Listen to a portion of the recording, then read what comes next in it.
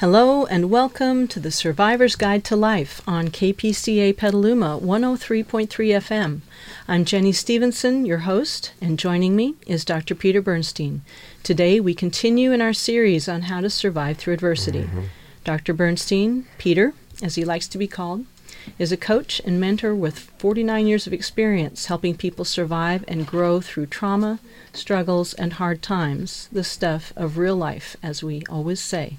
The goal of our series is to help you discover what we've experienced, that adversity is more than a trial to endure. It can be an exciting opportunity to learn, grow, and thrive.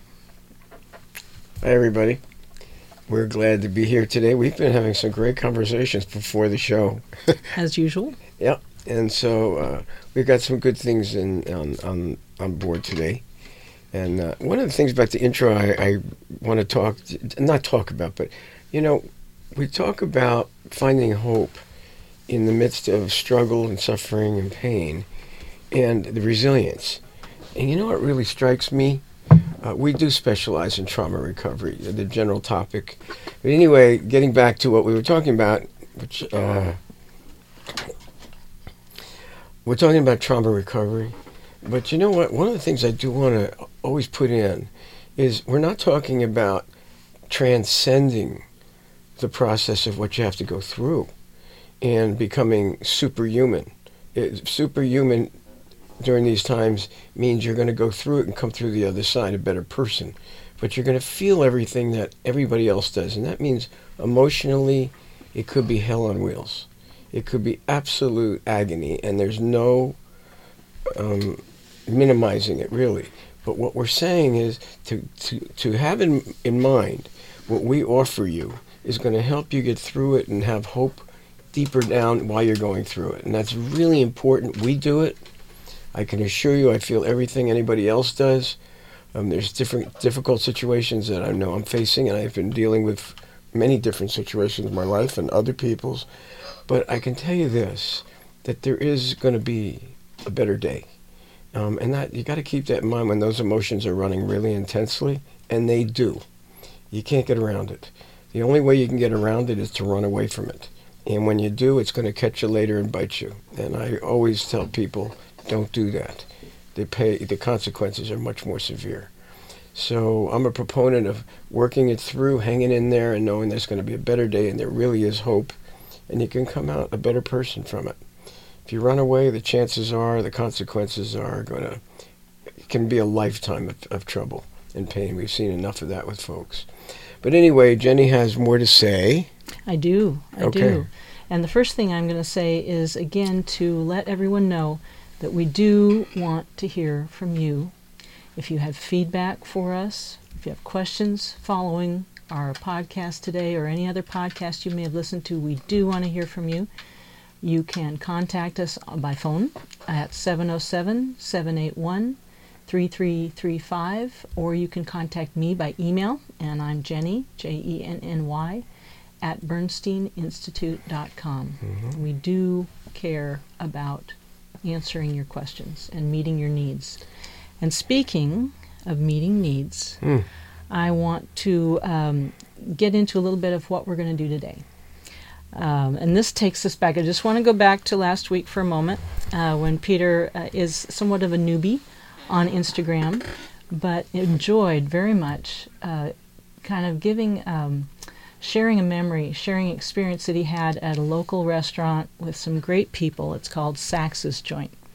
And Peter has continued to go there, and he's taken Lynn, his wife, there back when she could go out and enjoy a meal with him at a restaurant.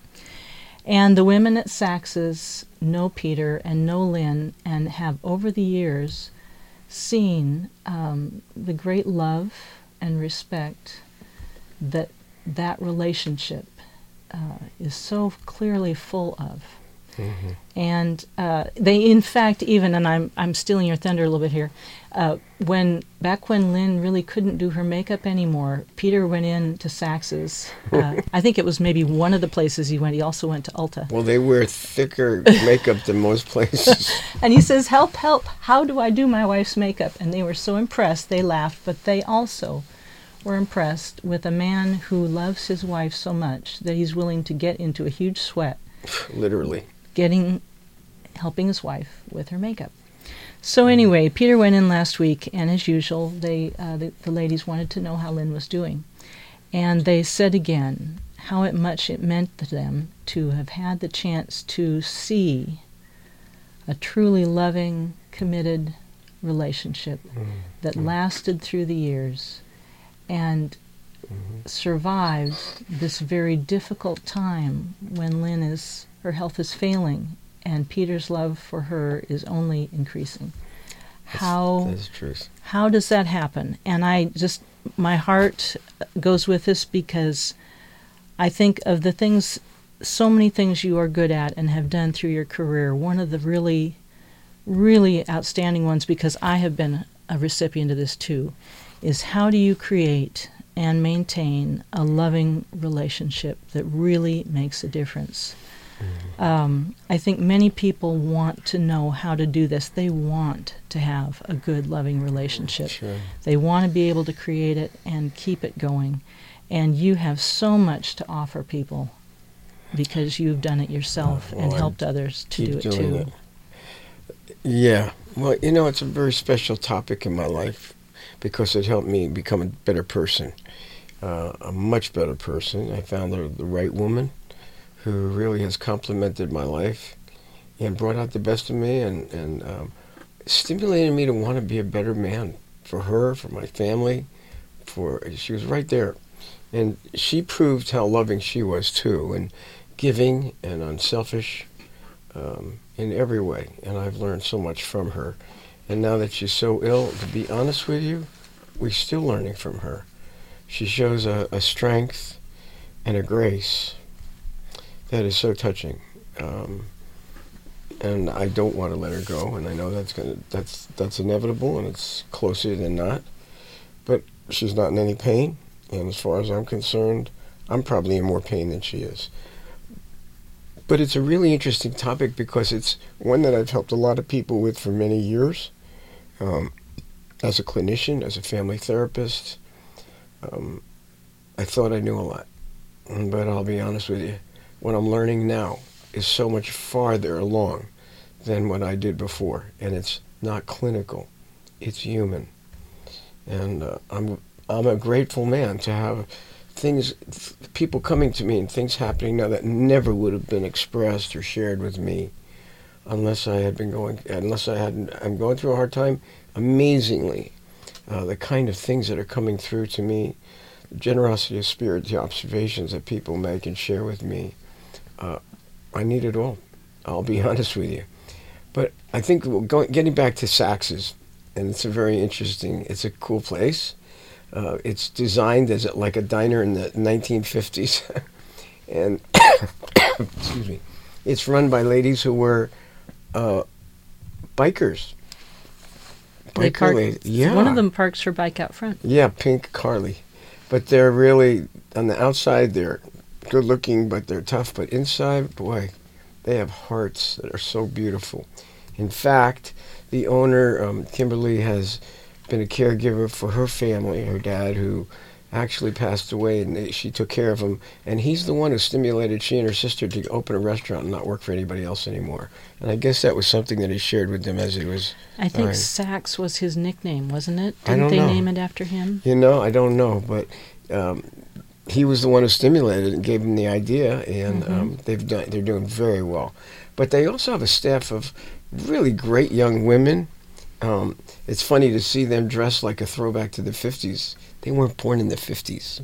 They weren't born in the 70s. They are young, beautiful. This is retro for them. They're young, but they're outstanding young women. Of course, we have a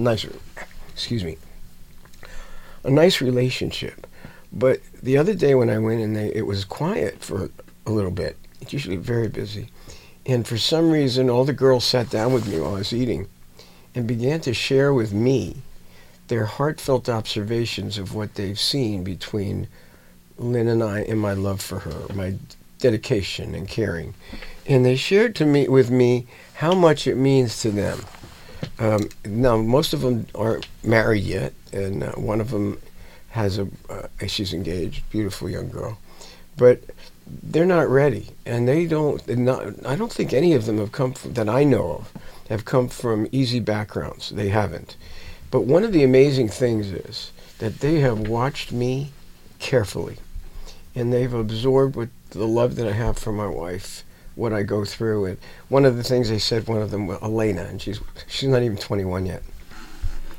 She said to me, considering everything, you're doing pretty good. Now, when she said that, what was really amazing to me, that she said it with such a wisdom, and with the experience of knowing me. Our producer's doing all kinds of stuff. I don't know what he's doing. You keep going because it's all happening. Oh, so, okay. Yeah, we're okay. Okay, yeah. We got to get him to settle down because it's so distracting. He's a little antsy back there or something. Yeah. Anyway, but they were talking to me, and they shared with me what it has meant to them. They knew Lynn, they loved Lynn, but they said the thing that really knocked them out, because I tend to be a macho type character, was when I came in and I had to figure out how to do Lynn's makeup. Now, I'll tell you, every male cell in my body, it went against everything in my body, but it was something that my wife needed. And I had I'll be honest, I had no clue. I didn't even know what women had to go through to put makeup on. Now I have the greatest appreciation, honestly. I liked it. I liked to see women looking lovely. I had no clue what it took to get there. Now I do. So they took that, and it really just touched their hearts, and it brought a little laughter to them, and a glee of that a man could love his wife this much to do something like this for her. And they were right. And that was the beginning. And they've watched me ever since. Thank goodness I do not have to do that anymore. We have caregivers. I am so grateful. Because I would break out in a sweat, much greater sweating, doing that for Lynn than I do when I work out. So it would make me that anxious. But I would do it for her. And I got to be, I wouldn't say really good at it, but I certainly developed a true appreciation for what it takes to put that stuff on.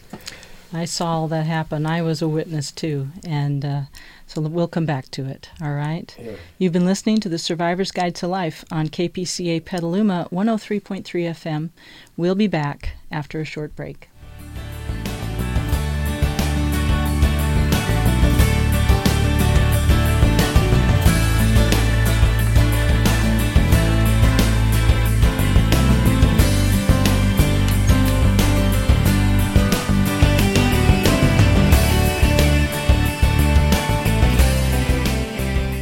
Welcome back to The Survivor's Guide to Life. I'm your host, Jenny Stevenson. Today we are talking about something that I think almost anyone would like to know more about, which is how to sustain a loving relationship where each partner is dedicated and caring and even maybe selfless and sacrificial. Well, not maybe. And definitely. Definitely. And Peter has lived this. He and Lynn have been close together for 46 years. 46 years. Yeah. And kind of what sparked today is a time that Peter spent recently at Sax's Joint, which is a restaurant here in town, with the ladies there who have watched and been impressed by your dedication to Lynn. Well, I think it did more than impress them. It gave them something to look for themselves. And I hear that they don't want to settle for anything less now. And they might have, I don't know if they would have before, but now they won't. Because they see what real love is, real selflessness and giving and unselfishness. Lynn and I have had a very close relationship and have loved each other for I would say the whole 46 years. We've been very close. But we've had our ups and downs, not in conflict with one another, but we certainly had difficulties in our lives. We both brought a lot of baggage to our marriage and our relationship. Lynn had kids from another marriage. We both had been married before, failed marriages. So when we came together, we wanted to make sure we never had to go through that again. That was a good start, and we learned a lot. I learned a lot about what it would take to build a good marriage and how important it is. I just want to say you make a really good, there's 2 points there I think we want to be sure we talk about today, and one is the inevitable ups and downs that happen in life to a couple that is not part of the relationship but comes into their life as a couple. And then there are the issues, the ups and downs that can come because each individual brings their own issues, their own as you said, baggage to a relationship, and what it takes to make sure that doesn't damage the relationship. And that's a very big issue. You know why it's a big issue is because we're talking about trauma recovery. So most people that we deal with, including ourselves, that baggage has to do with past trauma. It could have been in relationships, it could have been developmental, growing up. But there was plenty of pain and plenty of troubled issues that we bring with us, that probably would have set us up for broken relationships and broken marriages and damaging children. You can count on it. But the key was really a commitment not to let that happen. Now, I've dealt with hundreds of couples and families, and as far as the hours, thousands of hours with them. And one of the things that I see there's something about not how much baggage somebody's carrying, but the personal integrity that they carry deep within themselves. What does that mean? It means that they become aware of how destructive they could be because of their past and because of what they've been like in the past. But something within them says, I don't want to hurt this person that I'm with, that I love. I know I could. I've come from difficult families, difficult marriages, all kinds of troubles. I know myself. I know what I can do. And that's the last thing I ever want to do to this person that I'm with. Now, I've heard more people say that and then go ahead and do it anyway, and they're just beside themselves because they swore never to do it. That's how deeply ingrained these destructive behaviors and traumatic situations can go. They distort our complete nervous system and our development and our perspective and our reactions. And it's not all conscious either, but powerful stuff. I think that this is important. Two things are happening. Valentine's Day is coming, so we're talking about loving relationships, and it's timely. But the other part we've been talking about is the effect that being an empathetic, caregiving person, for first responder, home caregivers, nurses, doctors, the kind of thing that, and these are the folks I'm talking about that don't hide behind their professional roles, but are very human and interactive. The frontline workers, they absorb an awful lot of distress, and they take it on.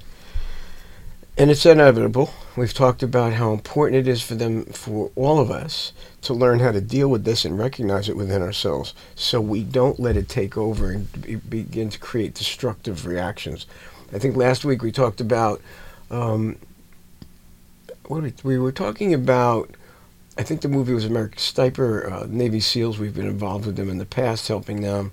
But one of the things what that movie illustrated was how difficult it is to be in a war zone, a battle zone. You can't be vulnerable. You can't be intimate. Your nervous system has to be on hyperarousal. It's survival, life and death. And how your nervous system is intuitively and automatically tuned to protect itself and to be ready for battle, danger. Nervous system has also got another part, and that is to discharge and get rid of all that energy that goes into that when the threat and the battles are over. And there are ways that we do it that are very primitive, very similar to a deer in a field after the predator is left, and they shake off that energy and their eyes soften and they go back to eating in the fields. Well, we have that too, and our system wants to go back to relaxing. It wants to let go of that and go back to what they call the parasympathetic state, which is where things are calmed down, we're safe, the energy is much quieter and sweeter and calmer. We have that in us too. And our nervous systems want to get to that place. Here's the problem. When you're in danger and you've been traumatized, a lot of times our nervous systems won't go back. They stay in that hyperarousal, hyperalert state. And the energy stays high and intense and defensive the whole time. Now tell me, how does that fit in an intimate, loving relationship? It doesn't. There are maybe moments, but it does not. Well, in a good loving relationship, intimacy is a very important part of things, where we can let down, where we can be open and trusting and loving and soft and tender. Well, now somebody who's had a traumatic past would consider that very threatening, and all of a sudden the relationship becomes a threat. The intimacy becomes a threat. So what they'll do is destructive things to cut themselves off. Maybe they'll do it in the name of protecting their partner from these terrible things, or whatever they say, but really it's protecting themselves mostly from beginning to feel what they've been through and the pain that they carry. It's very important, we've learned, to help folks to diffuse that, to work it out in ways that we've learned and work that we've done with the nervous system, with the body, to get them to the point where they don't have to carry that anymore. And if they do, they can discharge it, or be aware of it, and not let it interfere with their intimate lives. Now, a lot of people don't. First responders have their divorce rate is 80%. That's pretty high. Their life expectancy is 15 years shorter than the norm. Their cancer rates are much higher. Many of these things are because of being stuck in that hyper-aroused system of stress and distress all the time. That doesn't lend itself to a loving relationship. I want to put something in too, which is that, just so that everyone knows, yes, military, first responders, caregivers encounter an incredible amount of stress and trauma on the job.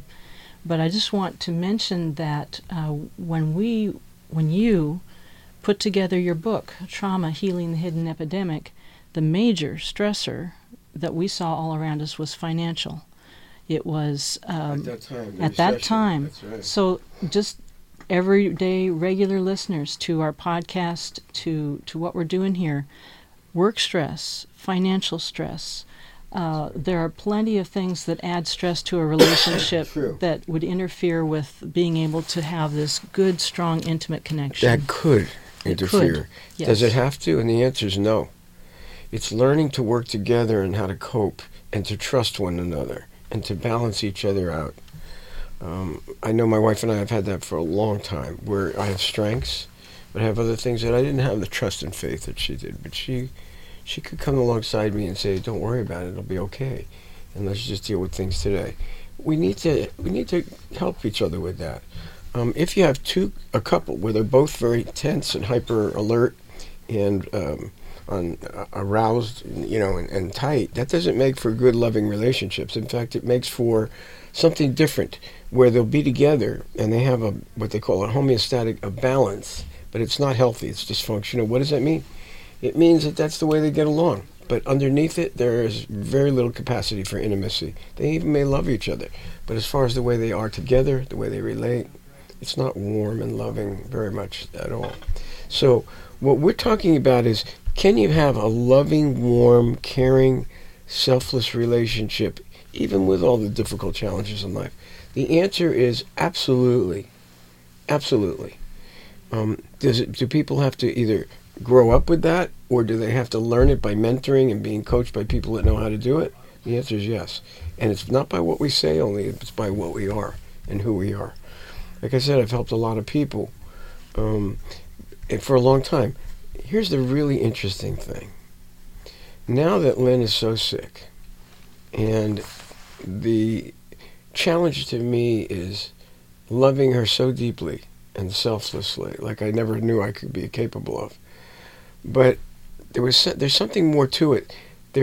I've been married a long time, and I've been around a lot of people, and yet there wasn't this transparency of our love for one another and what was until now. Now is when people come up to me wherever I am, particularly in our community of Petaluma, but in other places that people know me, and they comment on what they see and how much it affects them. And basically, they're seeing a transparency of love and caring that they weren't aware of before. And it's not just somebody telling them and lecturing them. They're witnessing it. We've seen a lot of couples who thought they had loving relationships, and I just want to tell you, this is the truth.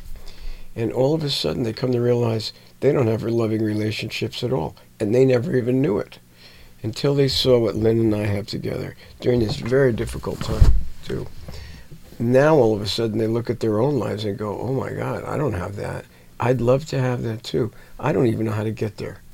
And what I thought was loving, what I thought was caring and sharing, it wasn't. And it's like an awakening. So I find that this is a time of difficulty for sure. And transparency, it's inevitable. And yet the impact that it's having on me, on others observing and watching and being around it is profound. So there are some good things. I was telling somebody today, there's some really good things that are happening. I get comments from people I've known almost all my life on Facebook, and they're following what's going on with Lynn and myself. I assure you, no one, people weren't sharing with me the way they share now, with their caring, with their love and their generosity of spirit and empathy. It never would have been expressed until now. And it's beautiful. It means so much to me. And I see it all over the place. So I'm looking at this very difficult time in my life with my wife.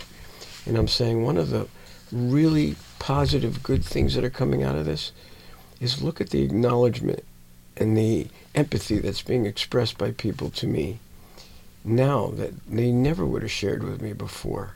Maybe they felt it, maybe they didn't. But I'm getting so much of that. That is what touches me and means so much. Do I think a lot of people can learn from this? I know they can.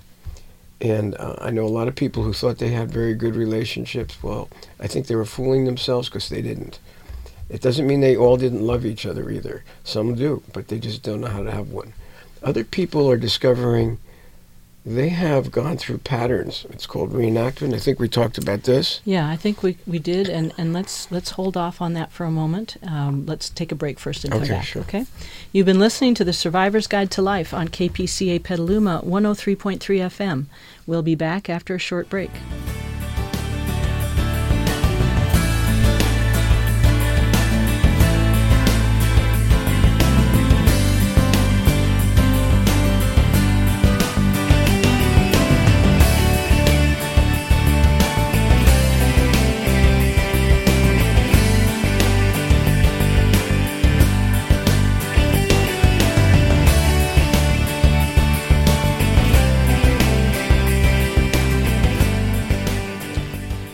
Welcome back to The Survivor's Guide to Life. I'm your host, Jenny Stevenson, and again today we're talking about a topic for everyone. How do you create, maintain, live in a loving, caring relationship? And we covered a lot of ground in the last segment. We talked about two things that must happen, 2 points. In a loving relationship that is dedicated and caring, ups and downs from outside are going to happen. And do you hold together? Do you pull together to get through them? The other is each person in a relationship brings in issues, baggage, difficult things that happened in their past. It could be as their children or in their adult life, prior marriages, prior anything. How do you prevent that from damaging the current relationship? One thing you said, Peter, in the last segment about the ups and downs, I want to point out that we had kind of a direct answer for that. And that was how important it is for a couple, each member of the couple, to trust one another, to know that they can help balance each other, that they have complementary strengths, that they can guide each other through very difficult times if one of them is stronger in that area than the other. That couples who have the same fears, the same blind spots, the same issues about something are unable to navigate some of those things. They can't balance. They're not balanced in the relationship. So we talked about that a bit, and just before the break we were getting back to the other thing, which is the baggage that can come into a relationship, one of which gets expressed in reenactment.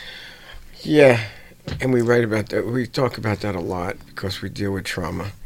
We also talk about triggering for empathic people like ourselves, caregivers, first responders, caregivers of all types, nurses, doctors, counselors, therapists, coaches, mentors, lots of different folks that have a heart for helping others. Yeah.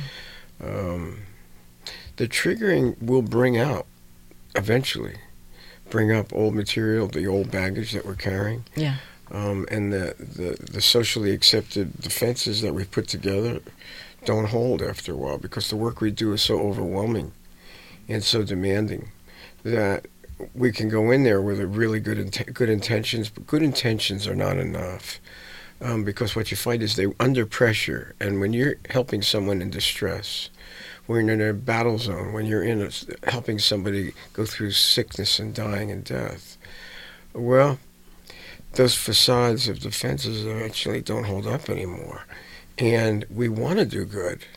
We want to be able to do something, and the agony of it is we can't always do something. No, we're not perfect. We're human, and relationships need to be able to work through those things too. But what do we need to really be aware of as much as we can? Well, we talked about trust, and I think what we've seen plenty, and I know Jenny's at the Institute, the Bernstein Institute, and she's the art administrator actually, that we have couples that come in, and what you see is they do certain patterns of behavior that knock the heck out of trust in a relationship. And they can be corrected, you can point it out to them, and they keep doing it to the point where the trust is shattered. The relationships at best become, well, I care about you, but I don't love you. And what happens is that there are consequences. There are eventual consequences if you keep hurting somebody, if you keep carrying over a certain behavior that's detrimental to your other person. That's not loving. That's destructive. And you don't stop. That after a while, a person's going to say, don't apologize anymore. I don't trust your apologies even. That does happen. We've seen that, and it's heartbreaking. But what we'll see is, well, what goes into a person doing these destructive What would patterns? drive someone to do something that, I don't think anyone wants to consciously destroy their marriage or their relationship, but something else is going on. Well, some people do want to, but we're talking about the people that say they don't want to ruin a marriage. That's right, yeah. But they come from backgrounds where they've been damaged, abandoned, hurt. We've helped so many people in the military and every walk of life where they do these destructive patterns, and when they come up, boy, do they take everything down that's valuable. And I'm thinking some examples of what does reenactment look like. First of all, it's part of your nervous system, and that really runs the show, believe it or not. And if your nervous system in your development, let's say that, has needs, and the needs are fulfilled. Like a baby go through the phases, and the mom is providing all the needs. Eventually, that need is taken care of, and you go to the next stage of development very naturally. But if for some reason the need is interrupted, the mother abandons the child, cuts the child off, doesn't want anything to do with the child anymore. If the father decides that he wants to have a relationship with another woman and abandons the child, that creates a disturbance in the development where the basic satisfaction of the normal need for a person to grow to the next stage doesn't get met or get completed.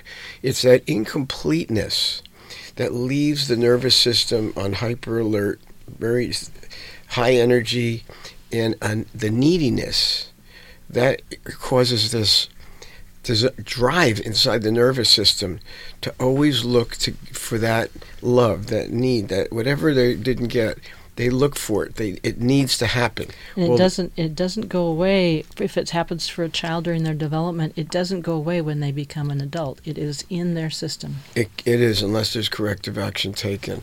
Well, one of the things that does happen, though, with reenactment that is very disturbing, is you can see that it's like a moth attracted to a flame, and they're going to be burned, and they can't help themselves for being attracted into the flame.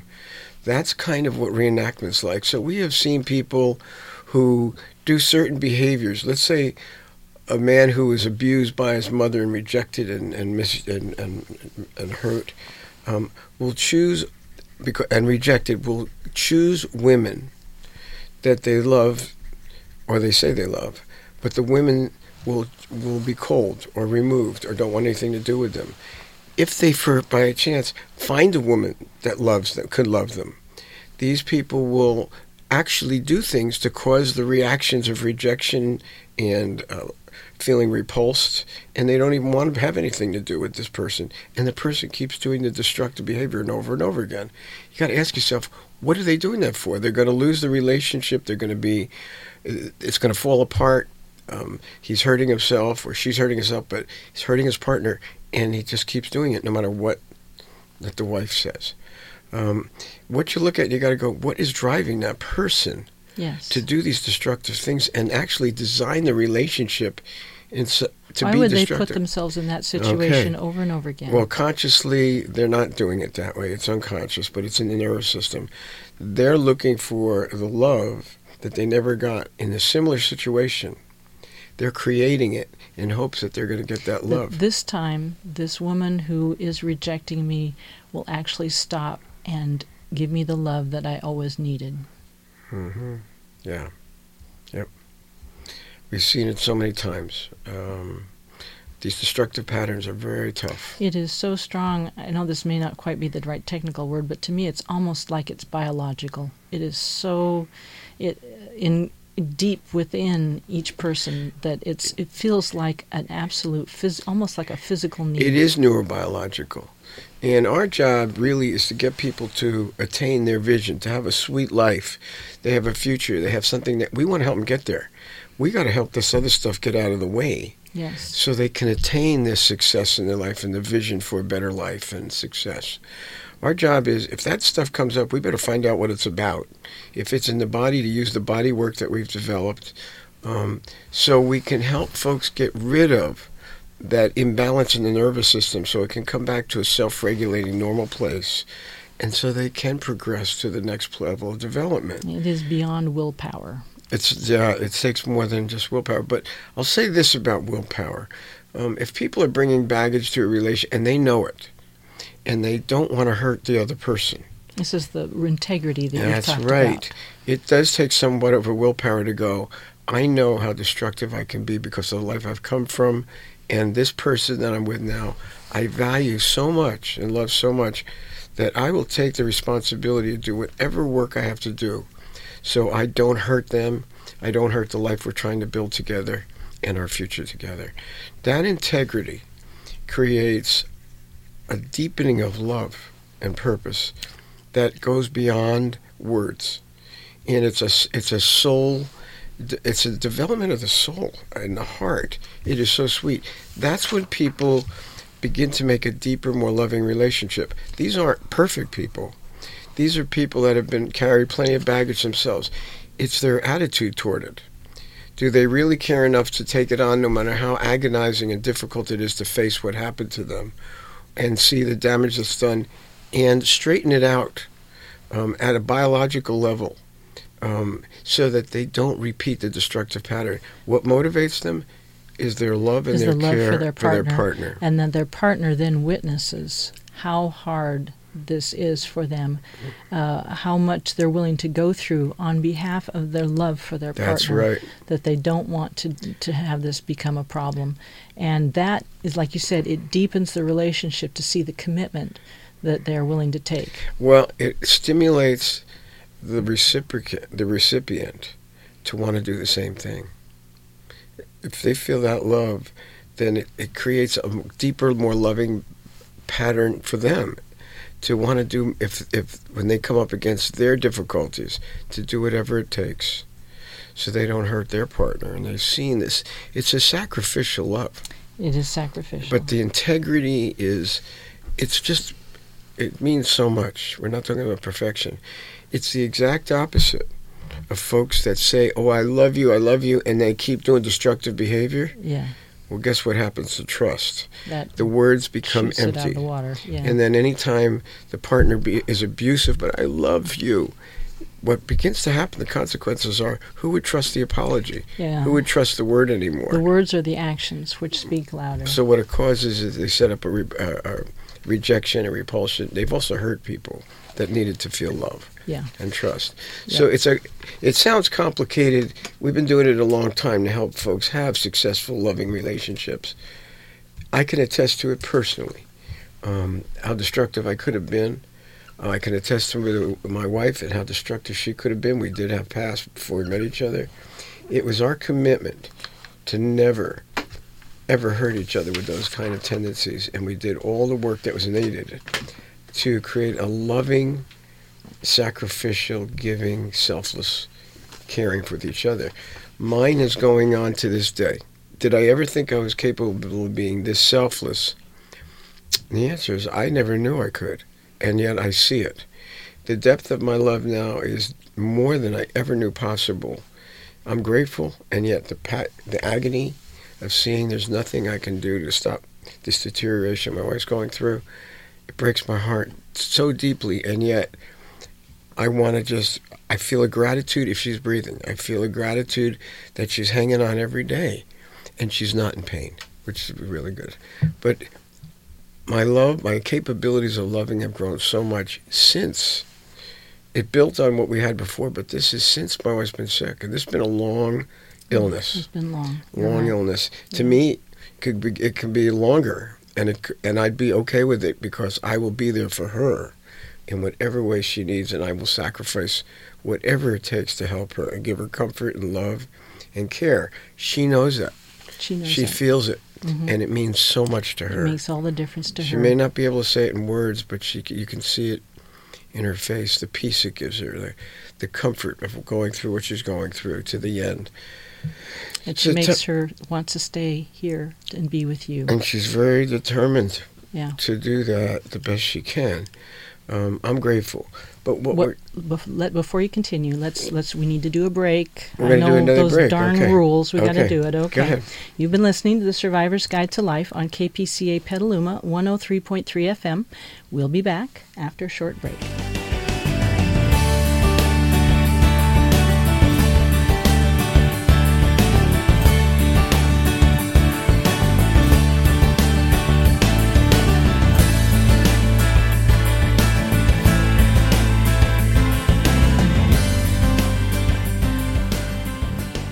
Welcome back to The Survivor's Guide to Life. I'm your host, Jenny Stevenson. We are talking about loving relationships, how to have something that means so much and is often hard to do. We talked in our last segment about what can get in the way of a close, connected, caring, selfless relationship.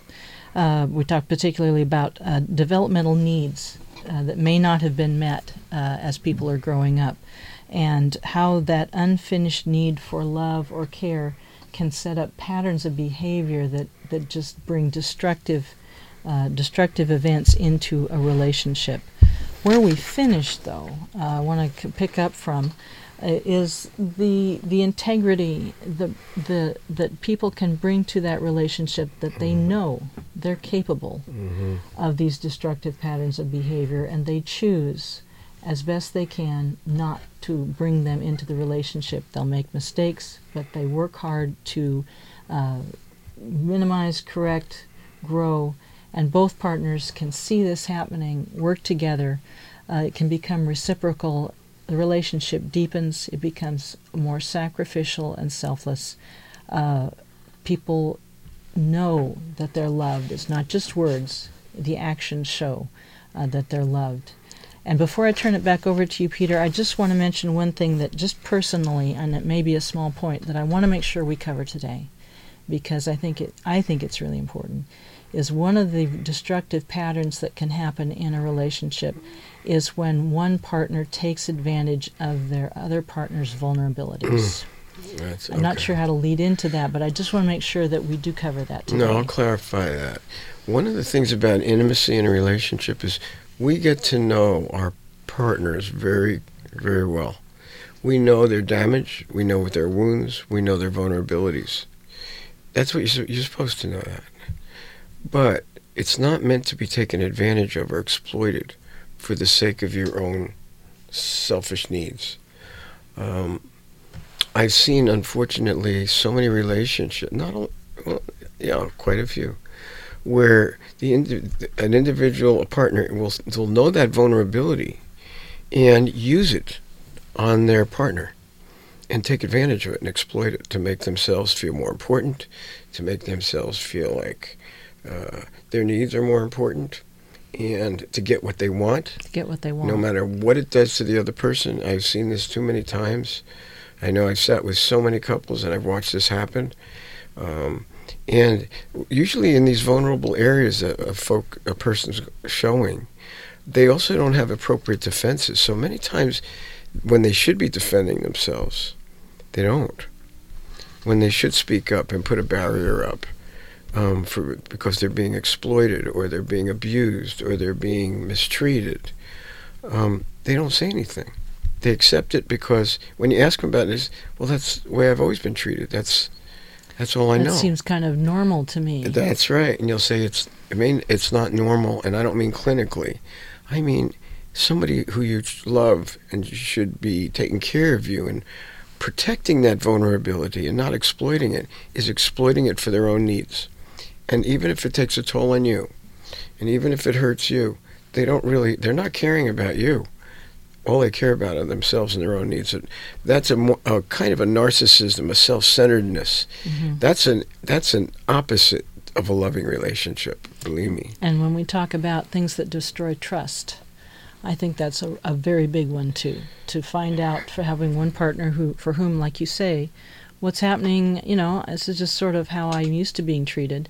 And then if they do come to see that they deserve better or that they have been exploited, they feel their trust is damaged so much by having this happen to them. And they're usually very hurt at first, and then they get very angry. Yes. Who are they going to get angry at? Not just the person who originally caused the problem and the damage, their partner who's been exploiting them for a long time. Yes, there can be another reenactment. So you're looking at how far down and how deteriorated relationships can become.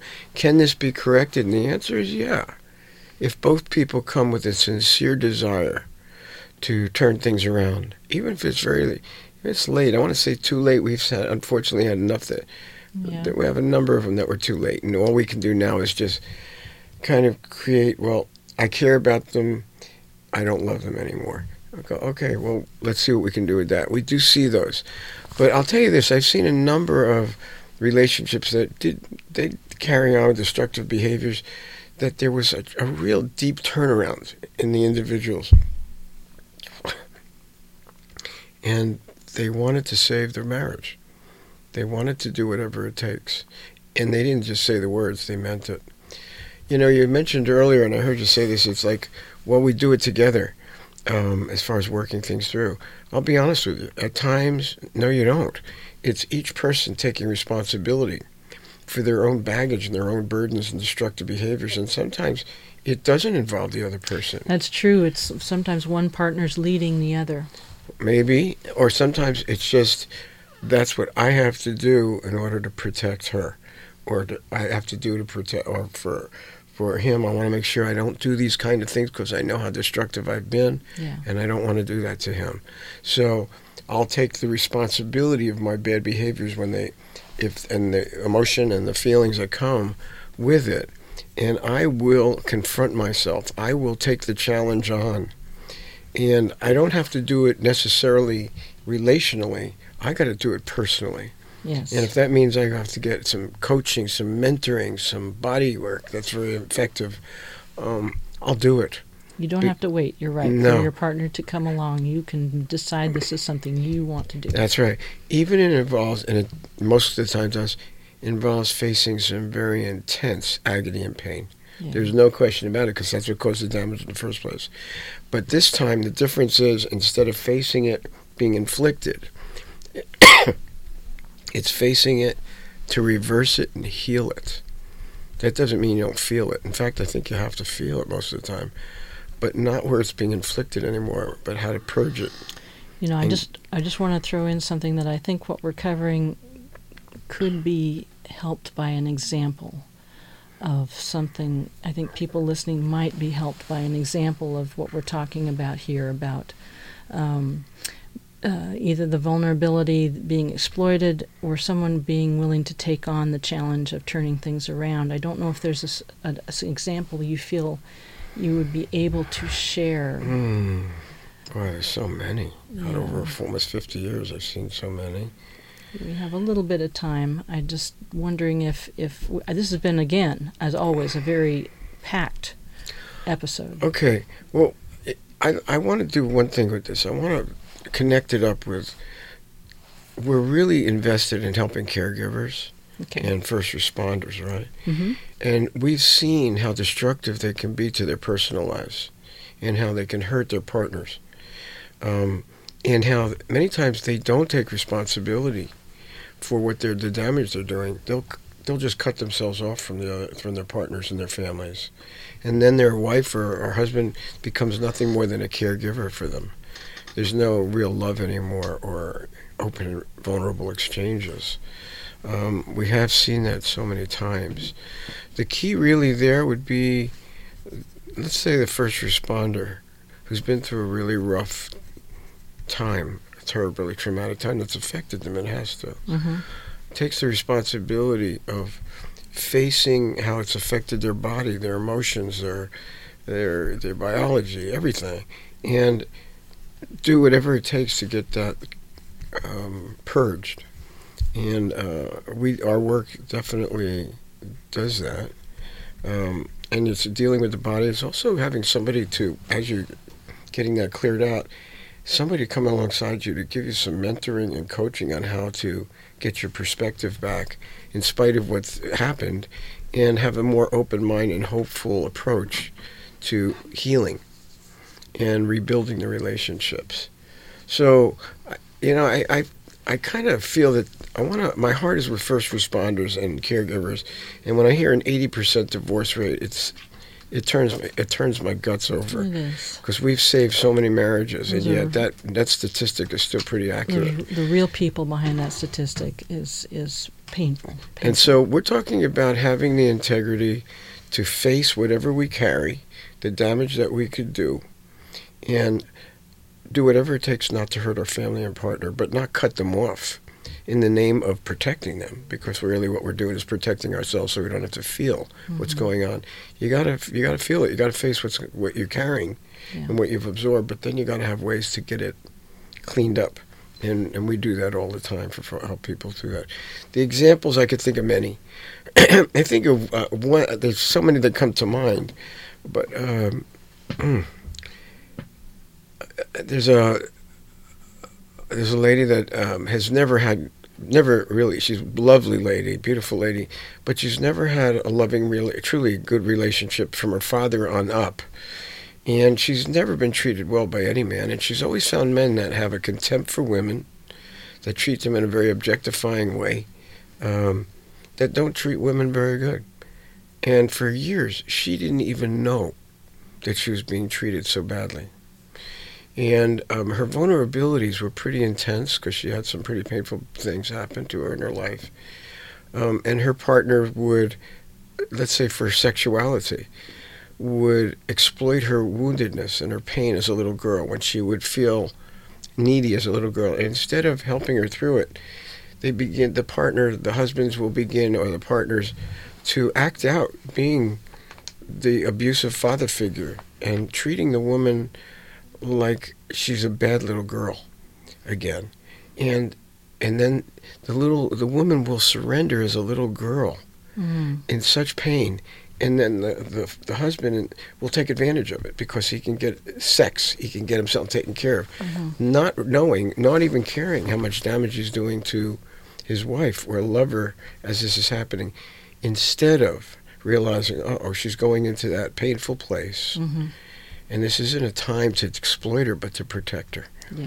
Not to take advantage of her, the pained, hurt little girl, but to love her through it, to protect her, to care for her, know that she's got someone in the present that really, her well-being means everything. And my needs are secondary right now to getting her through it, not exploiting her and looking at her opportunistically. That would be an example. There's so many that I can think of That one and I don't was- want to go into it. There's a lot well, of that maybe was some a other clear time. one. That was a good, clear one, and thank you. We are unfortunately out of time. Oh, we can carry on next time. Is it Valentine's next week? Valentine's is 4 days from today, from the day we're recording, but our podcast will go live the day after Valentine's Day. Okay, we'll do some more on this. We can keep going. Sure, this Absolutely. is a good subject. It's a good topic. Thank you. The Survivor's Guide to Life is made possible through a grant from Sonoma Coast Trauma Treatment, a 501c3 public charity that relies entirely on donations from people like you. If our podcast has been a benefit, and I can't imagine today hasn't been a benefit, please consider donating through sctraumatreatment.org. You can also like us on Facebook, follow us on Instagram. Our website is www.thesurvivorsguidetolife.com. Again, we would love to hear your feedback, any questions, any comments. Jenny at bernsteininstitute.com or 707-781-3335. Thank you for listening. And happy Valentine's to everybody. All our love and gratitude for your listening to us. Take care.